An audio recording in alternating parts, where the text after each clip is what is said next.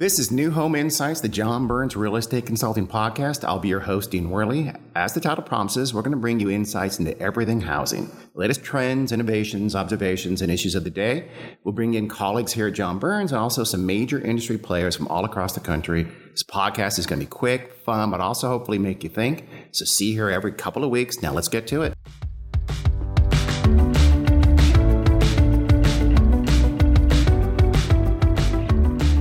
Welcome to New Home Insights podcast by John Burns Real Estate Consulting. I'm your host, Dean Worley. Today, we have as our guest a psychic. Okay, not actually a literal psychic, but someone who does peer into the future of design and technology and consumer trends and how they're affecting the buying experience.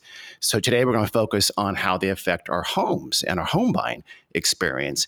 And to do that, we have Susan Yashinsky. She's the Vice President and Innovation Predictor at Sphere Trending. Susan, please say hi to the folks and introduce yourself a lot better than I can and what you do and what your company does. Thank you so much. Happy to be here today, and thanks for the opportunity.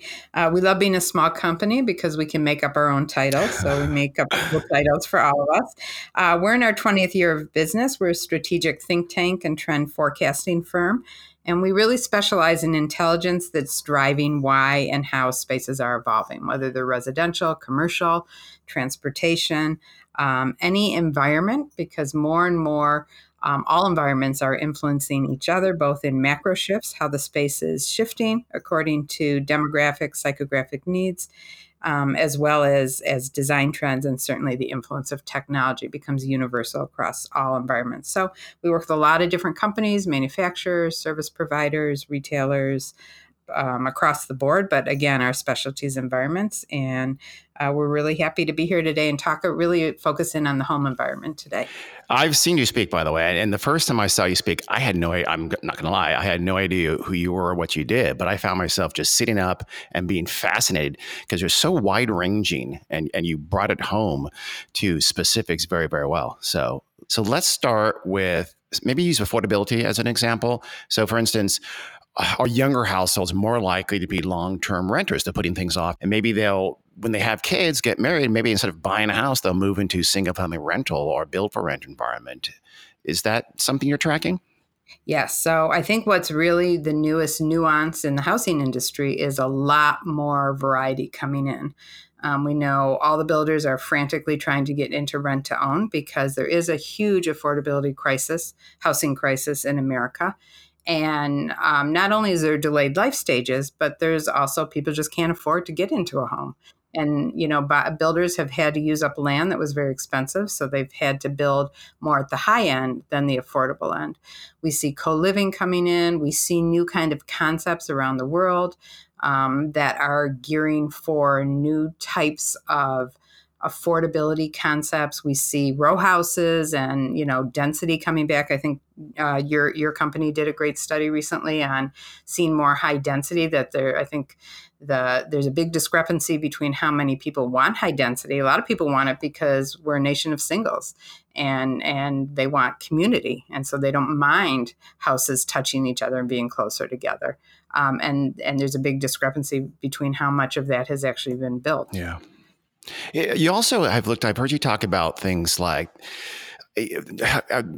social enablers and chameleon hunters, how you sort of track trend trackers, you sort of track folks by how they are interacting with housing environments. Can you talk a little bit about that? So beyond demographics, which are obviously important, an older consumer has different needs than a Gen Z getting into the housing market. But more and more, we're talking about culture graphics, which is not a term that we made up. I wish we did, but a term that's been being used a lot this year, which really talks about people's passion. So if you love coffee, then, you want the greatest coffee station in your kitchen. If you are into technology, you want the smart home. If you're into well-being, you want a house with wellness. So more and more these kind of passions cross over demographics. So we have well-being explorers, probably the biggest group because everybody wants well-being from age 6 to 96, which means we're letting more light in. We have more exits and entries. We are bringing more natural materials in. We're busting out into the outdoor space. So we truly have indoor-outdoor living. And we're looking at new materials. We want this home to be healthy, whether it's an air purifying curtain or, non-toxic paints. And we want to be protected. So wellness is a really big word. We always say it's not just mental and physical health, but it also encompasses safety and security as well. We have technology seekers that want the newest of the new. They're the ones that are, have the Alexa in every room, the ones that are intrigued by the fact that walls could be kinetic in architecture in the future. And either by a press of a button or a push of a hand, you can open up a room or close off a room depending how you need it. Chameleon hunters is another one who are really interested in fashion and design and always want the latest and want to change their environments. I think this is another nuance. We used to do remodeling because things would go, the roof was gone or we needed to replace the door or the windows. We now love remodeling because we love newness. And we're kind of in our brains trying to not waste, because particularly younger generations are very interested in not wasting. But we also desire the new. If we can have the newest songs at our fingertips, we want the new in everything. So fast fashion is kind of coming into the home, and we're starting to see ways that things are being mass produced, but with an element of customization. So you can kind of change up, even a durable. You have Samsung now, creating refrigerators where the front door of the refrigerator can be any color you want. And when you get sick of the color, you just order another front door. You don't have to order another refrigerator.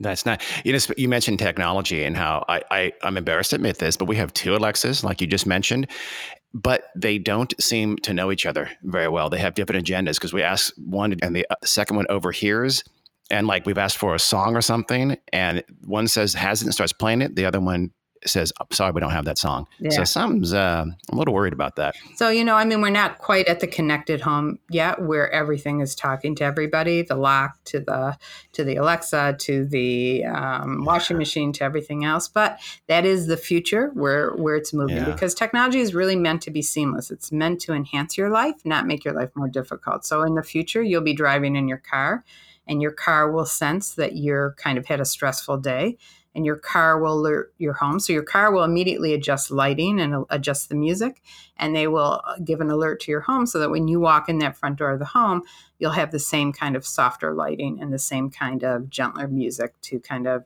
enable you to relax. So not there yet, but these are the platforms that everybody's starting to work on.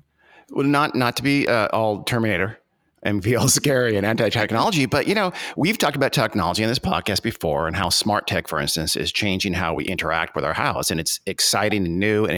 But technology can also be kind of daunting in a lot of ways. So how do we conquer the isolation, I guess, of technology and get more community and connectivity, real connectivity in our lives? Yeah, that's a great question. I think developers are actually really on top of this and really starting to develop communities, particularly in the suburbs, that are more like urban feels, with walkability, with new kind of amenities. Serenbe is a great example outside of Atlanta of a community that was created with restaurants and shopping right in there. We say we're kind of going back to a prairie lifestyle. And not that we want to necessarily, raise the cows in the backyard, but we will more and more grow our own food. One, because we love it as a leisure activity, and two, because we're a little nervous about food safety as we go forward. But we also just want that connectivity with people. We want a simpler lifestyle. Technology can be very isolating, like you said, and so we need those analog moments to offset it. So we're seeing play come right into living areas, particularly for millennial parents. They don't want their kids, playing in a room that they don't see them. So we have play coming into living areas. Open space living is one way that we're not just all in separate rooms doing our own thing, but we can connect. We see game tables coming back. Game tables have sold more in the last couple of years than we've seen for decades. So people understand that you have to offset technology with analog activities. And technology, actually, we think it connects us, but to your point, it makes us more isolated. Yeah. So folks in master plans, for instance, are going to be looking for dog parks, gourmet kitchens in the clubhouse, things that pull people together. Is that fair to say? Yeah. And remember, we are a nation of singles. I think the stat, and I apologize if I'm quoting it wrong, but I think it's something like 69% of all household growth over the next 20 years will be singles and households without children in them. One, you have baby boomers living a lot longer. So they don't have kids in the house anymore. You have 30% of Gen X that never will marry compared to only 14% at that same life stage. You have millennials waiting to their late 30s or even early 40s to get married and start forming families. And a lot of them will remain single. And we're single for a longer period of time. So we have to remember that we do need connectivity. And I think the developers really have understood this. We saw it so big in multifamily, and we continue to see multifamily continue to add new amenities like wine cellars and theaters into the common areas. But now we're seeing the developers, even in suburbia, really reinvent suburban living to have a community feel. Yeah. Although I think that the sort of let's call it the town lifestyle where everyone kind of lived above their shop and, you went to the corner market every day. That's just never coming back. Not with big box. Is there any chance of that coming back in any way? I actually do think it's coming back in a little bit of a way because one, a lot of big box will go online. Yeah. So what's going to go in those big boxes? And we start to see kind of local places go in. When we look at, we're coming up on the holiday season, Buy Local Day every year almost doubles in retail sales. People understand that supporting a local business means I'm making my community healthy. So we do see developments where there's a little grocery store going in and not, streets and streets of shops, but a little bit to bring kind of that feel of walkability back in and that feel of uniqueness. People like local shopping because it's unique. Yeah, I would love to see more residential over those kinds of local retail, especially where it's just a small town, downtown kind of environment. Mm-hmm. And, as more and more of these developments are mixed use, that it's not just home. There's, maybe it's a WeWork space or an office building. And very often now, because of aging boomers, we're seeing healthcare be part of these new communities. And so when you have mixed use, retail is kind of almost a natural to come into that space as well. But often it's a Costco with a P.F. Chang's and stuff. Now, when we have people living above the Costco, then we've changed. Then we want to blow our brains out. We'll see if that happens.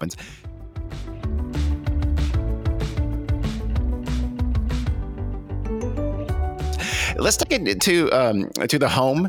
How will homes change over the, let's say, near to midterm future? And what's going to change that? Things like the size of homes and that sort of thing. Well, homes will get smaller. Nobody really wants a big house. So there's so many articles on what everybody's going to do with these McMansions from the 1970s. Nobody really wants them. They're void of character. They're not the space we need anymore. We're having smaller families or no families at all. So a smaller home is what we want, but it has to live bigger. And that's why we've kind of busted into the outside. We're seeing courtyards come back, which I love. Not only does it give us kind of a sense of privacy, but it totally connects the entire home to the outdoors. We have front porches, the number one amenity consumers want. We have now street side balconies off the master bedroom on the second floor. We're using the side yard. So a lot of that is enabling small to live bigger. And I think we will see kinetic architecture. We'll see building materials that allow us to create space as we need it. We have a party. We want to open up space. We don't have a party and we want a little bit more seclusion. We can close up space. We're seeing rooms that multitask, particularly in open space environments. The kitchen isn't really the kitchen anymore. The kitchen is truly part of the living space. Yeah. How about in terms of some of this driving? The millennials kind of want to live very near where they work, and they'll trade size for that. Do you see that continuing to drive homes and solutions? I think part of that is true, and also you have to remember that more and more we're working in a variety of ways. I mean, I think it's 40% of people work at least one day at home. And we continue to grow what we call the gig or the freelance economy, which is a big percent of the economy and growing bigger. And so work doesn't necessarily in the future is not going to define our living environment as closely as it has in the past, which I think, again, to your point, it kind of opens up the barriers a little bit.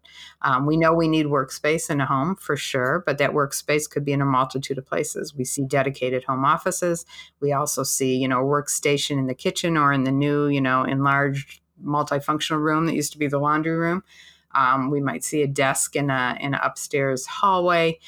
We're using hallways as functional entities, whether for storage or for function.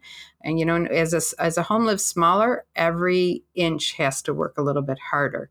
And that's just getting design creativity into the landscape. But we hear stories like, for instance, around the Googleplex in the Silicon Valley, there's actually folks that rent a van so they can sneak in a few hours of sleep at night before they get right back onto the grind first thing in the morning. Yeah, that's That's interesting. Yeah, hopefully not a trend. Yeah, but that's interesting. But and trends start small. Like when tiny homes first came out, everybody just really thought it was a joke. Yeah. It really isn't a joke. And an affordable home crisis, whether it's going to be in somebody's backyard, I think California just changed the laws recently where you can have backyard living spaces now. And we know those laws are going to change state by state very quickly for affordability. So some of the things that we always say, use the example of the Casper mattress. Every mattress company thought it was just a joke. 5 people in New York would want a mattress that was in a box because they had trouble taking it up the steps. Well, it turns out everybody wants a mattress. And now everybody's making it. And that's within 3 years. That's how fast that accelerated. Yeah. How about co-living? You mentioned that a minute ago. I'm super on the fence with the viability of co-living, at least in a mass way. What do you think of co-living? Co-living for Gen Z and perhaps the very youngest part of millennials is going to be a huge new nuance. I mean, we already see it taking over bigger in Japan and in some of the European countries. It's community. It's just like going from a dorm into your next stage, a little bit more upscale dorm. It's a small living space, but people are just sleeping in that space. They really want that communal thing. And again, it might not be for 6 years, but it might be the 1 to 3 year thing you do before you rent for 3 to 6 years, before you buy for 6 to now we're saying 15 years for that first home. Yeah, it does seem traditional to me. So I guess it kind of just depends on the size of that very young cohort, doesn't it? Yeah. And I also think, remember, these people are used to co-working environments. Yeah. So again, that's kind of changed the perception, and ownership is changing with young people. I mean, some of the biggest trends in retail are renting. Yeah. We see almost every retailer now or manufacturer having an element where they can rent. Sonos just came out with, headphones that you can rent. Why buy because in 2 years there's going to be new technology and you want the latest technology. And so rental, not owning, Airbnb. I mean, all these kind of things have changed perception for younger generations about what's most important and how to get it.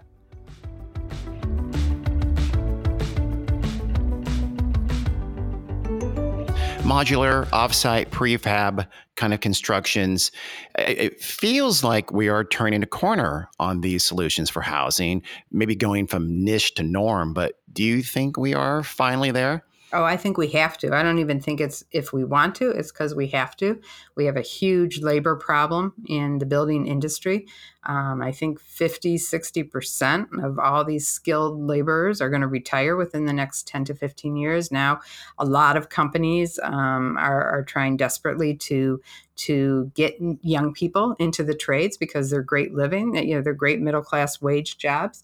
But we're not there yet. And prefab allows that element of personalization that we don't really have in the built environment. I want the wall over here, and before you put the home together, I want it to have X, Y, and Z in terms of technology embedded into it. We see, Katerra coming into the U.S. market, building the largest CLT factory, having 2 huge factories on the West Coast. We see Clayton Homes buying up, built retailers. Prefab is the future, whether it's, partially built in a factory or all built in a factory, but there's no question it's going to address the affordability issues. And I think even more importantly, in some ways, it's going to address the personalization issues that consumers really want. And it seems like when we look at offsite built construction, you worry that, okay, is there a stigma about that? And with older generations, maybe there is, but with the younger households, they don't care. There's no stigma at all. They don't care. They don't care at all. They think it's cool. It's the opposite. Okay. And you're right. Older generations are used to thinking of that as a very low income type of option. But remember, you have to remember the design is getting beautiful. If you look at a beautifully designed prefab next to a beautifully designed built, you can't tell the difference. So design is coming into it in a big way. We're seeing so much innovation in building materials that is bringing, cost savings into making design more beautiful. And then they think it's cool. They think it's cool that when that home is built, all the waste is in one garbage can. Yeah. And it's going to be more varied, isn't it? Right now, the floor plans tend to be fairly modular, I guess, and fairly, nice straight lines. But I'm sure technology will make that change quickly here. Oh, much change. I was at a meeting at General Motors, and one of the top executives had just bought a prefab home as a vacation home for Northern Michigan, and loved it because he could go to the factory. He could personalize his, exactly how he wanted. He could check on the status. And the other thing is it was built really fast. He didn't have to wait 6 months for a home.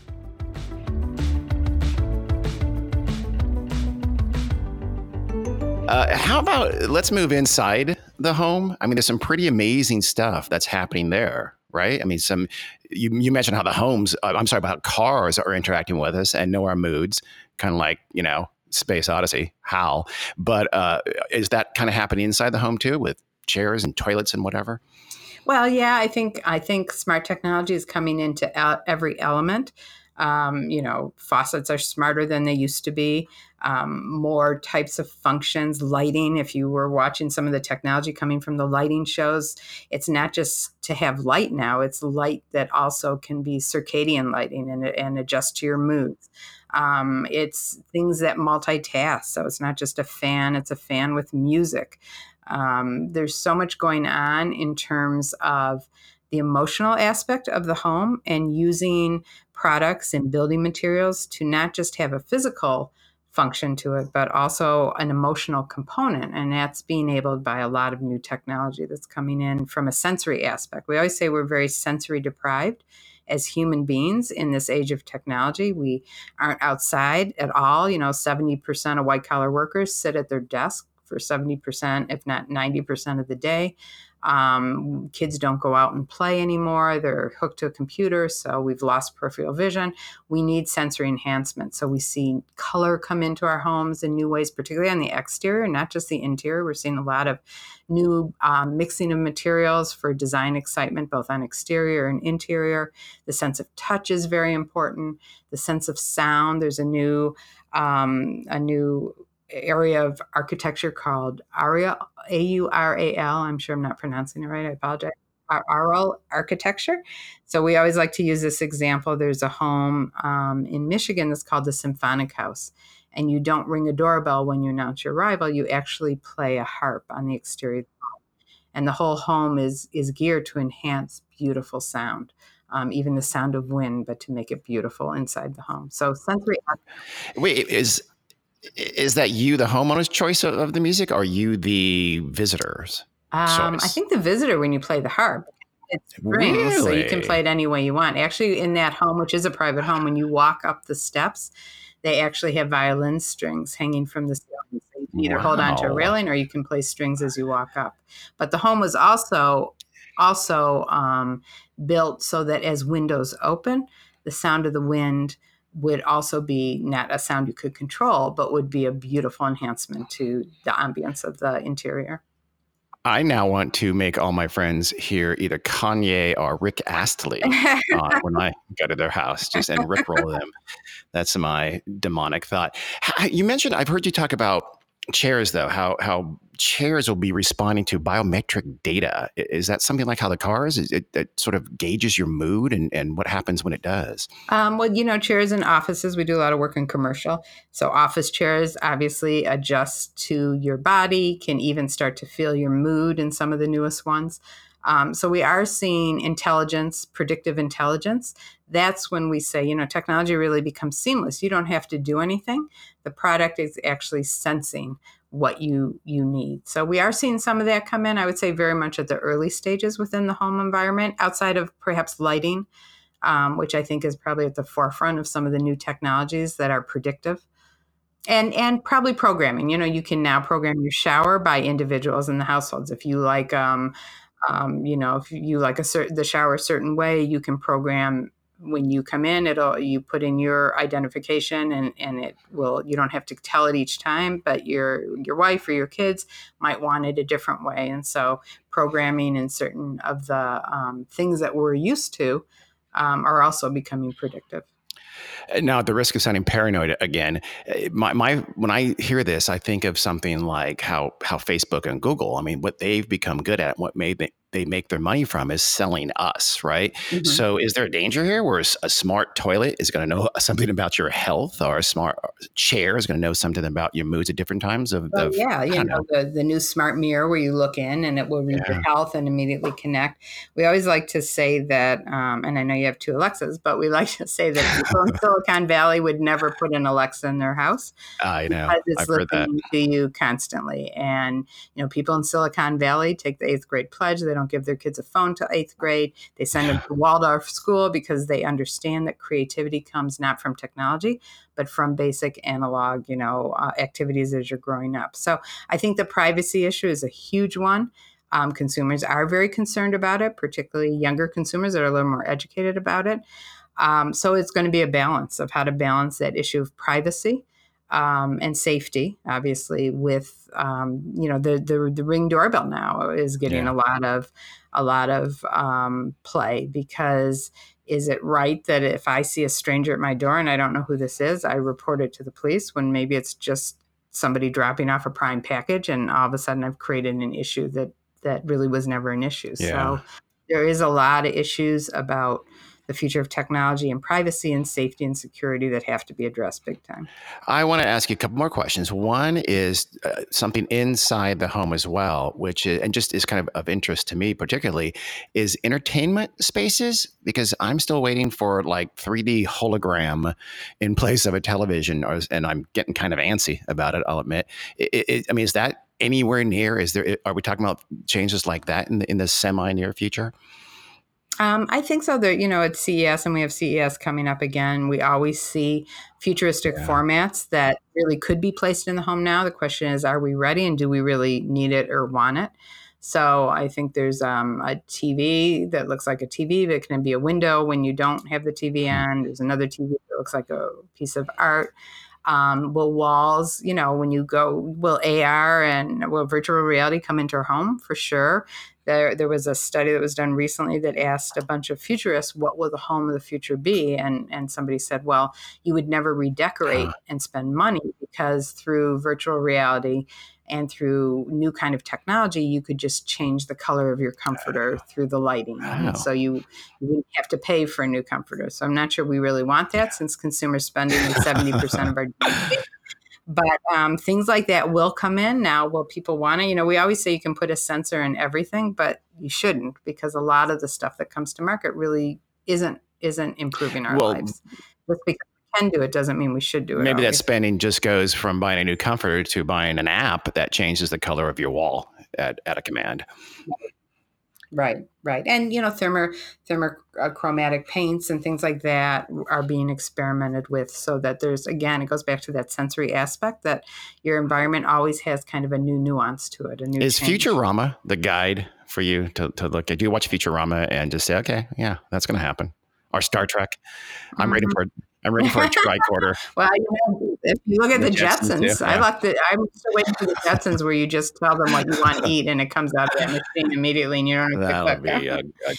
But a lot of that, there's now developments being built with drones on private balconies for consumers, so that for deliveries.